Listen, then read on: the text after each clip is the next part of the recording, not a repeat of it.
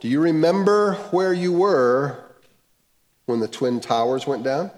Boy, I sure do. I was in Ebbets Field restaurant with Buzz Oatman, and we were sitting there looking at the TV and saw the towers crumble. Historical events like that leave an indelible impression. In November 1963, the British novelist David Lodge sat in a London theater watching a satirical play that he had helped write. And one sketch called for a character to show an attitude of carelessness during an interview that was taking place on the stage. And he did that by holding up a transistor radio to his ear, and to develop more realism, they actually had the radio on, tuned in to a news station. And on that fateful day, the announcer in the middle of this play broke in to tell the listening audience that John F. Kennedy had been shot. The actor frantically turned off the radio, but it was too late. Reality had interrupted fantasy. Death had put an end to comedy. And at various times, God interrupts history. He did so at the incarnation. He did so at the crucifixion. He did so at the resurrection, at Pentecost. And in Acts 17, he sent the gospel to a cultural and educational center of the Greco-Roman world. He had sent his son to die and has brought our salvation through the resurrection, and was now inviting people everywhere to repent. But not only that, but God also can intervene and will in the future with a day of judgment that's going to be presided over by Jesus. Again and again in Acts, we see God interrupting events in supernatural ways and inviting people to leave either their pagan idolatry, which was rife in Acts, or their religious legalism. And they were being confronted with a gospel life centered on Jesus. Perhaps for us today, we have to ask ourselves, does my life need an interruption? Am I open to God interrupting my life for some kind of a spiritual endeavor with him? Let's look at Acts 17, verses 1 through 9. Let's all stand.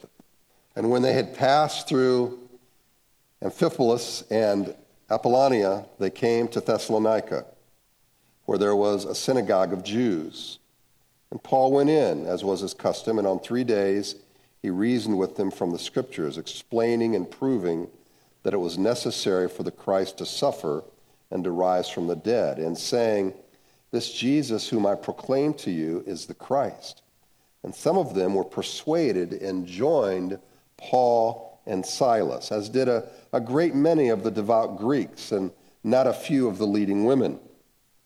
But the Jews were jealous, and taking some wicked men of the rabble, they formed a mob, set the city in an uproar, and attacked the house of Jason, seeking to bring them out to the crowd.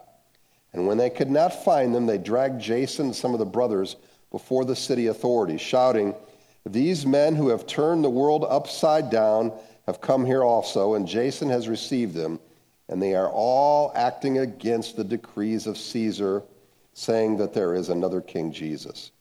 And the people in the city authorities were disturbed when they heard these things, and when they had taken money as security from Jason and the rest, they let them go. You may be seated. The missionaries made their way some 33 miles to Amphipolis, 27 miles to Apollonia, and then 37 miles to Thessalonica. It's hard to see, but if you go to the top right, you can see Philippi, and then these cities are spread out. And so Paul was traveling in that top corridor to the city of Thessalonica. In total, it was about 100 miles, 30-some miles in between each city. Now, that'd be about 3 days by horse, or if they walked, it would obviously be a lot longer. It's assumed that Paul did not stop in the 2 other cities that are mentioned, and we assume that there were not synagogues in those cities, which is why he just went on. So they made their way through this mountainous region along what's called the Egnatian Way to the capital of Macedonia, Thessalonica. In fact, archaeological evidence indicates that the Thessalonians were very proud of their Roman identity. They were devoted to the emperor as a god. And that's going to be germane to our story. And Paul went in, as was his custom, and on 3 Sabbath days he reasoned with them from the Scriptures, explaining and proving that it was necessary for the Christ to suffer and to rise from the dead, and saying, "This Jesus whom I proclaim to you is the Christ." Now, we've seen before that Paul's strategy was to take the gospel first to the Jews.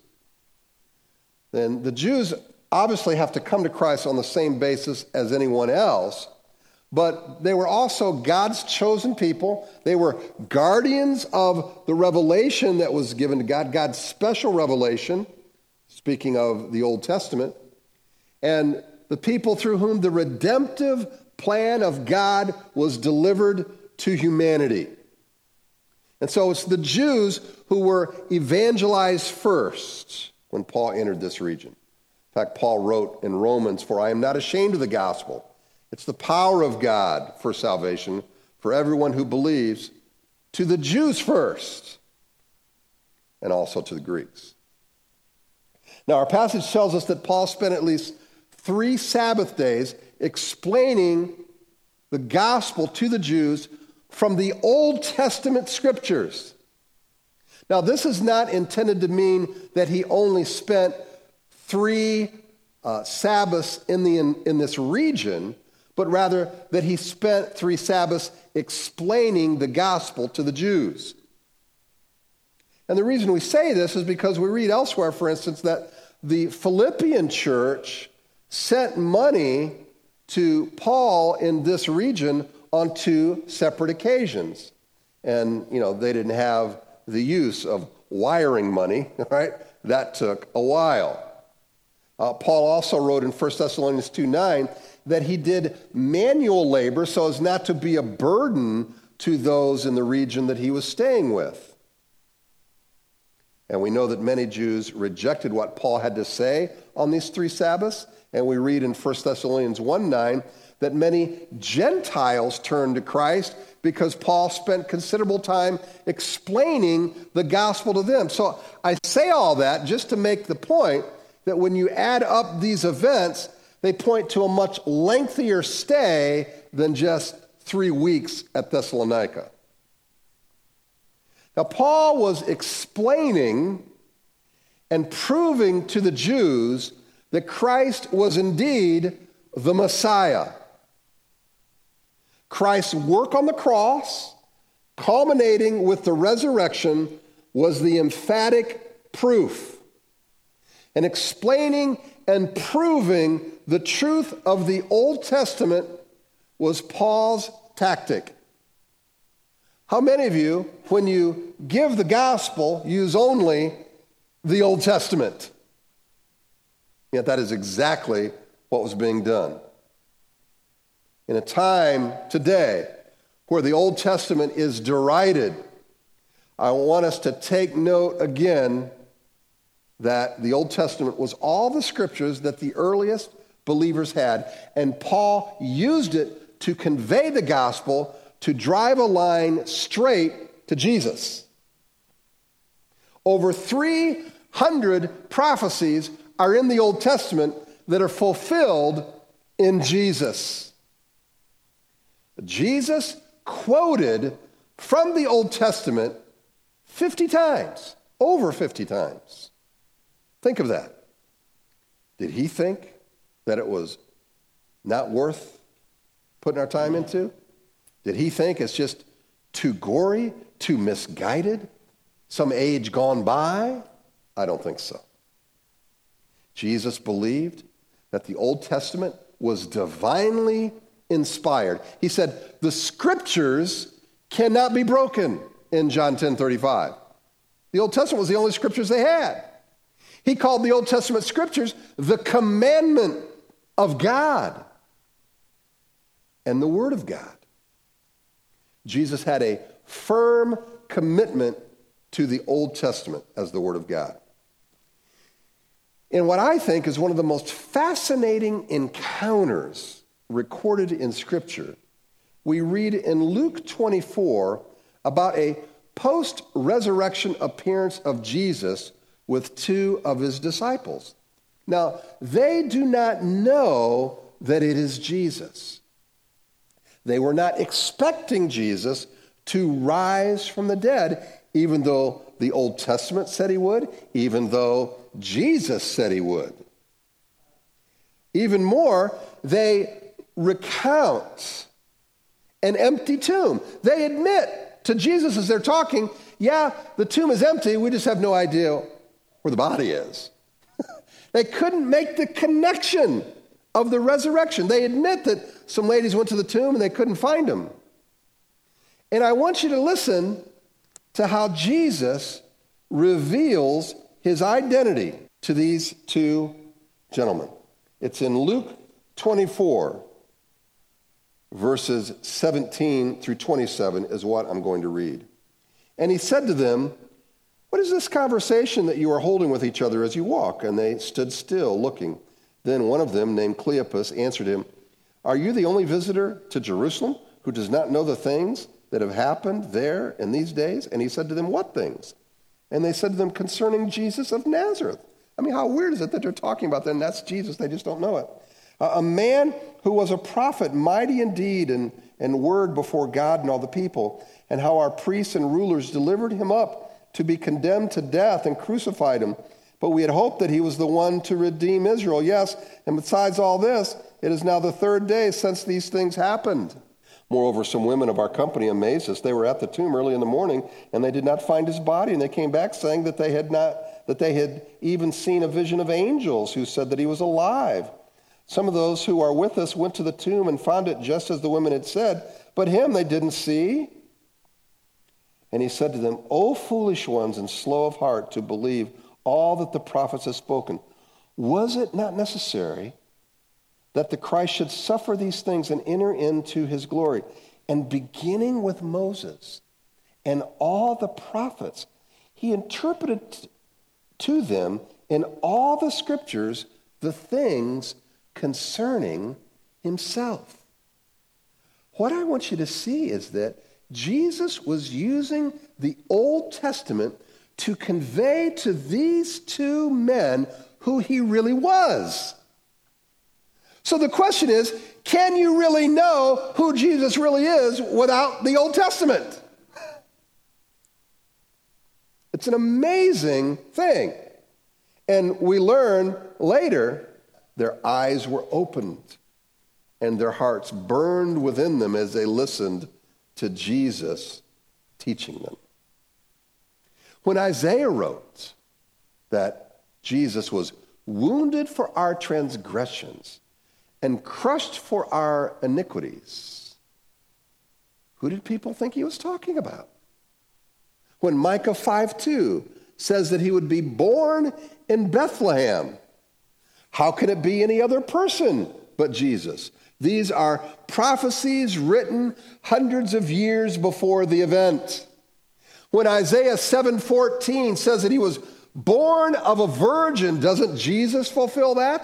When Zechariah 9:9 says that he will ride on a donkey into Jerusalem, doesn't that remind you of the triumphal entry of Jesus? When Psalm 41:9 says that a friend will betray him, does that not speak of Judas and his interaction with Jesus? When Zechariah 11:12-13 says he will be sold for 30 pieces of silver, how can you not see the transaction between Judas with the Jewish leaders to betray Jesus? When Isaiah 53:7 says that he will be silent before his accusers, does this not portray Christ on the cross? It also says in Isaiah, he will be crucified with criminals, speaking of the two thieves on either side of him. Isaiah 56 also says he will be spat upon. Psalm 22 says that he will be mocked, taunted, crucified, and his garments sold. I could go on and account for all of these 300 prophecies and explaining how each one was fulfilled in Christ alone. So what other conclusion can you reach other than that Jesus was and is the Messiah? He died for our sins, he rose from the dead, and those who trust him can be forgiven and called the children of God. Great confidence Jesus had in the Old Testament. But listen, that takes time. It takes patience to open up the scriptures and to explain these things. And some people just don't want to take the time. They would rather woo people with emotional appeals and promises of a better life as long as you just walk an aisle. But discipleship cannot be reduced to an event. It's a process where we give the Holy Spirit time to apply the Word of God to our hearts and to bring repentance.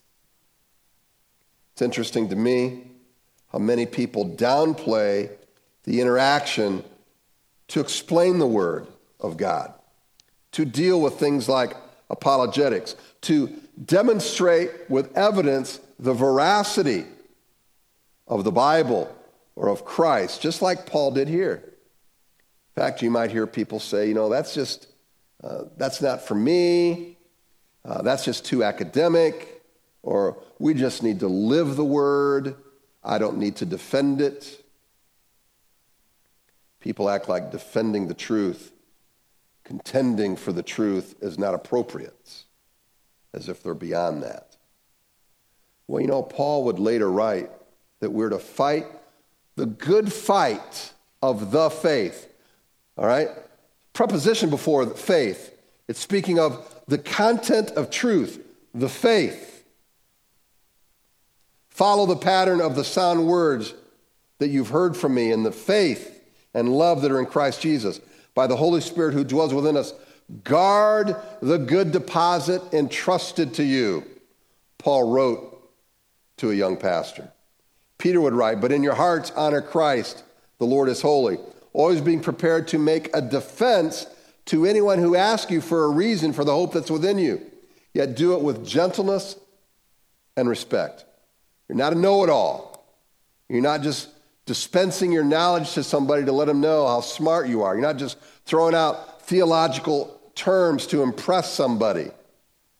You're doing it to draw a line between Jesus and the evidence. And then that allows the Holy Spirit to work on them and to convince them of the truthfulness of the gospel. It takes time. It takes time. Verse 4, and some of them were persuaded and joined Paul and Silas, as did a great many of the devout Greeks and not a few of the leading women. How can you not respond to these words from God? Apparently, many did by affirming their faith in Christ. There were Jews who affirmed their faith. There were Greeks or Gentiles. And then there were women who were also leaders in the community who became followers of Christ. It's an odd way of saying, but when it says not a few, it means many women came to faith. In other words, there was a large crowd of people who responded to the gospel. The preaching of the gospel stirs the souls. It has a way of shaking up our old values, does it not? Has a way of showing us where our security is and where it should be. And whether you call it a spirit-filled life, a Christ-centered, dependent life, or being a follower of Jesus, all these things begin with a confrontation of some sorts of our real selves with who Christ is. Now, we may ease into that with a a contemplative season, or it might be more immediate. But make no mistake, it has to be decisive for each of us. And some of you perhaps have been postponing that decision. But the evidence is there. He is Christ, the Messiah, the Son of God, who came to give his life as a ransom for many. I mean, what objection is worth rejecting his invitation to follow him? And Christian, what objection is worth waiting to really become a wholly dedicated disciple? Paul's message not only brought conversion, but it brought hostility. But the Jews were jealous, and taking some wicked men of the rabble, they formed a mob, set the city in an uproar, and attacked the house of Jason, seeking to bring them out to the crowd. And when they could not find them, they dragged Jason and some of the brothers before the city authorities, shouting, "These men who've turned the world upside down have come here also." And Jason has received them. They are all acting against the decrees of Caesar, saying that there is another king, Jesus. Luke, under the inspiration of the Holy Spirit, was able to write about the actual motives. Now, this is something that we often don't get to see because we can't look inside the hearts of somebody, and we don't have the advantage that Luke had of writing under the inspiration of the Holy Spirit and knowing for certain what the motives of another person is. But in this case, it was jealousy. The religious leaders were jealous because the response to Paul and Silas was so dramatic in number. It was this great appeal that Paul and Silas had and their message, something that was missing with what was represented in Judaism during that time. So what did these religious leaders do? They created trouble. They got a bunch of people from the street who apparently were not ever accomplishing much of anything. In fact, the Greek for wicked men of the rabble, isn't that it's a phrase I bet you hardly ever heard before. Wicked men of the rabble. What that means is that they were just loitering around waiting for trouble. Just waiting for trouble, not accomplishing anything. That's the idea. This trouble was not stirred up by Paul and Silas. The trouble was stirred up by religious leaders who were jealous, who were not getting the recognition they wanted. And they were causing an uproar, which means it was just short of a riot. What we have displayed here is the anatomy of some of the worst of humanity when conflict arises. And unfortunately, most churches are familiar with this. I've seen this scenario played out more than once, and it always creates victims. First, people feel something like jealousy. There's something going on inside the heart that's not good. They may feel like they are getting the short end of the stick. And then another leader or person is in the bullseye because they're perceived as causing the slight.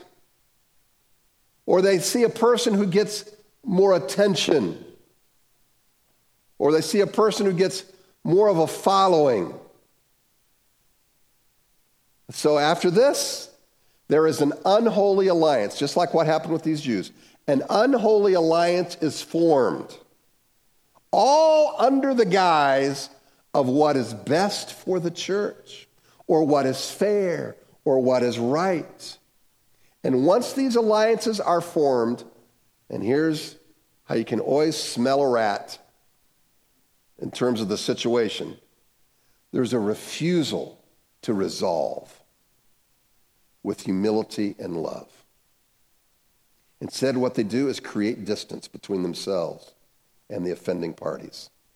and they'll self-righteously stay in their club so that the wounds are nursed, the opposition is maligned, and resolution never occurs. We see it at work. We see it in families. You know, you have to dislike the same people I dislike. You have to have an enemy just like my enemy. Sometimes that's what people are requiring of you to stay their friend. And this is what Luke calls it, a wicked work. He said these are wicked men who are participating in this. They cause trouble, they run, they are not accountable. They rarely initiate real resolution because their pride will not allow them. This is why I think it's so much better when you have a negative perception of another person for you to keep it to yourself and not communicate that. Let their actions prove it instead of you saying it, especially to multiple people. Because once you start gossiping, once you start talking about others behind their back, you now have all these people that you want to save face with. And whether it's insecurity to keep the alliances or pride to never admit you're wrong, you have created pressure to preserve some respect. And if you'd have just kept your mouth shut, you wouldn't have to do all that. The way of a fool is right in his own eyes, but a wise man listens to advice. The fool believes his or her own perceptions without listening, without considering. We also read in Philippians, finally, brothers, whatever is true, whatever is honorable, whatever is just, whatever is pure, whatever is lovely, whatever is commendable, if there is any excellence, if there is anything worthy of praise, think about these things. What is true? What is honorable? What is just? And then just read through 1 Corinthians 15 about what love does. Love believes all things. It believes the best. It doesn't run on those perceptions. You know, most troublemakers don't care about who gets caught in the crossfire. And in this case, it was a guy named Jason. Now, we can only conjecture about him since Luke does not really give us any details about who this man is. And perhaps Luke is assuming that the original readers of the book of Acts already were familiar with who Jason was. We don't know. Now, it's likely that he was a Jew, because if Paul stayed with him, that would make sense to not upset the Jews, because you remember how they would get upset if you stayed overnight and ate a meal with Gentiles. So Paul, not wanting to create any further trouble, usually would stay with a Jewish family if there was a well-known Jewish community in the vicinity and he was going to go preach in the synagogue. They couldn't find Paul. So they dragged Jason before the city officials with drummed-up charges. The text says they bring him out, which is a way of saying they've already counted him guilty and they have punishment on their mind. They forcibly bring Jason and others before the city officials. And now the charges include this, that they are causing trouble all over the world. I mean, nothing like a little hyperbole to throw fuel on the fire, right? Now, how do they know that, of what's going on all over the world? Okay? Second, they are rebelling against Caesar, they say. Now, this is something that Rome was very sensitive to. Roman rulers wanted to be worshiped and revered. So when Christians talk about worshiping their God, worshiping the Son, they would twist that to mean they are rebelling against Caesar. And thirdly, they said they serve another king. They serve another king. Again, they are twisting the Christian perspective. We are told to to honor the earthly king, right? To even pray for our leaders. And we honor them and we submit to them unless these earthly leaders ask us to do something that defies God or his moral laws. But Romans were especially delicate when it came to rebellion.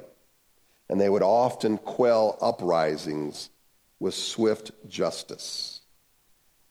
So the plan to accuse your enemies of this false charge and prey upon the fears and dispositions of others, that worked in this case. And this was a similar tactic that was used even in getting Jesus crucified.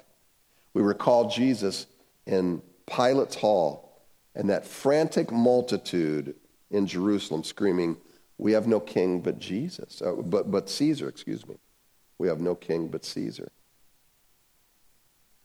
And the people and the city authorities were disturbed when they heard these things, and when they had taken money as security from Jason and the rest, they let them go.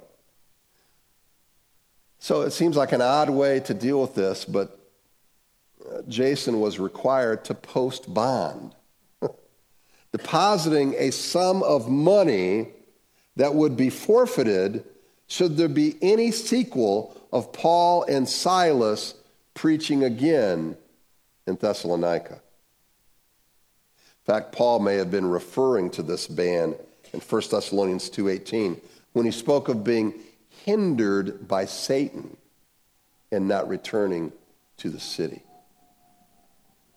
Now notice, these religious leaders never deal with the substance of the matter. And that's what troublemakers do. They never deal with the real issues. The real issue was the qualifications of Jesus being the Messiah and their need of repentance.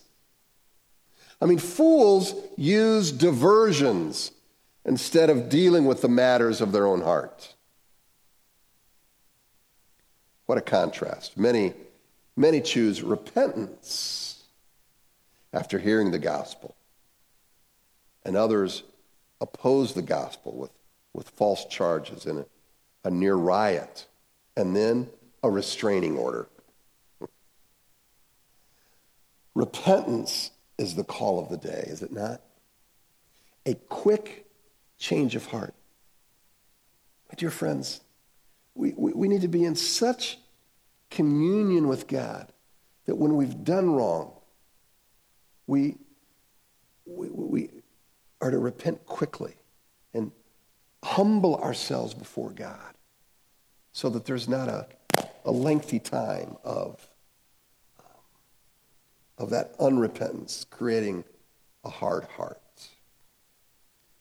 Listen, if you've waited to accept the terms of being a disciple of Christ, don't wait another day.